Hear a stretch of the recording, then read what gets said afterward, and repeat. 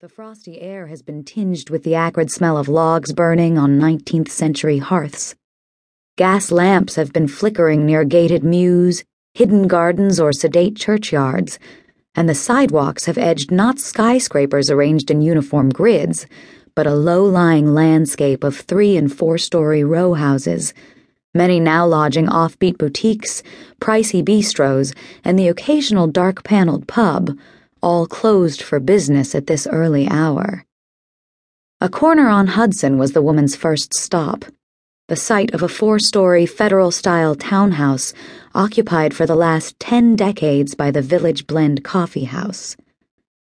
As she reached for the old brass handle, the beveled glass door swung wide, vomiting out 3 pubescent NYU students with a gust of roasting coffee. "Ah, yes," whispered the genius, "that heavenly smell." The earthy aroma drifted across the cobblestones on the crisp fall air, a siren's call of freshly frothed cappuccinos, warm pastries, anise biscotti, and bracing espressos. But entering the blend was not an option, not for the genius, not until the objective was achieved. One push, timed just right.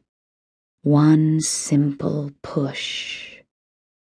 Until then, there would be no cozy fireplace, no foamed milk, no buttery croissant.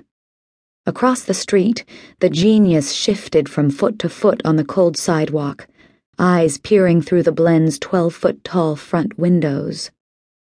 Like trendy cattle, a dozen customers milled around the coffee bar counter. The woman placed her order with a lanky young man, waited a few minutes, then collected a paper cup from a petite brunette. At last, the door swung wide again. An enviable puff of aromatic steam rose from the cup when it hit the cold air. For a moment, Valerie Latham's snug green cargo pants paused on the sidewalk to touch her full lips to the edge of the lid. A shiver of delight followed, and the genius struggled against a sharp memory of another place the woman's lips had touched, that place on him, and on other men.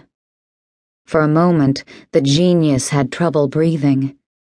One push, timed just right. Then the slut continued her journey, hiking north and east to 14th and Broadway, where a wide public area of grass, tress, and benches formed Union Square Park.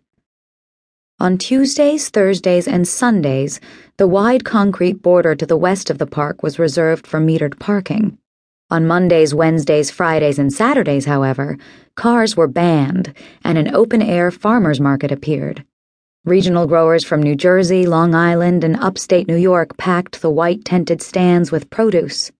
The genius trailed the slut as she visited table after table, purchasing organically grown apples and carrots, 3 kinds of homemade jams, a jar of natural honey, and finally a fresh-baked loaf of whole wheat bread. These were intended for the slut's elderly grandmother, whom she visited uptown every Saturday, most likely in an effort to cinch some share of inheritance. The R train had been the slut's transport of choice for the last 2 Saturdays, and when she headed toward the subway stairs again today, the genius allowed a small exhale of relief. Below ground, the northwest entrance provided a bank of MetroCard machines and a token booth, which hadn't sold tokens since 2003.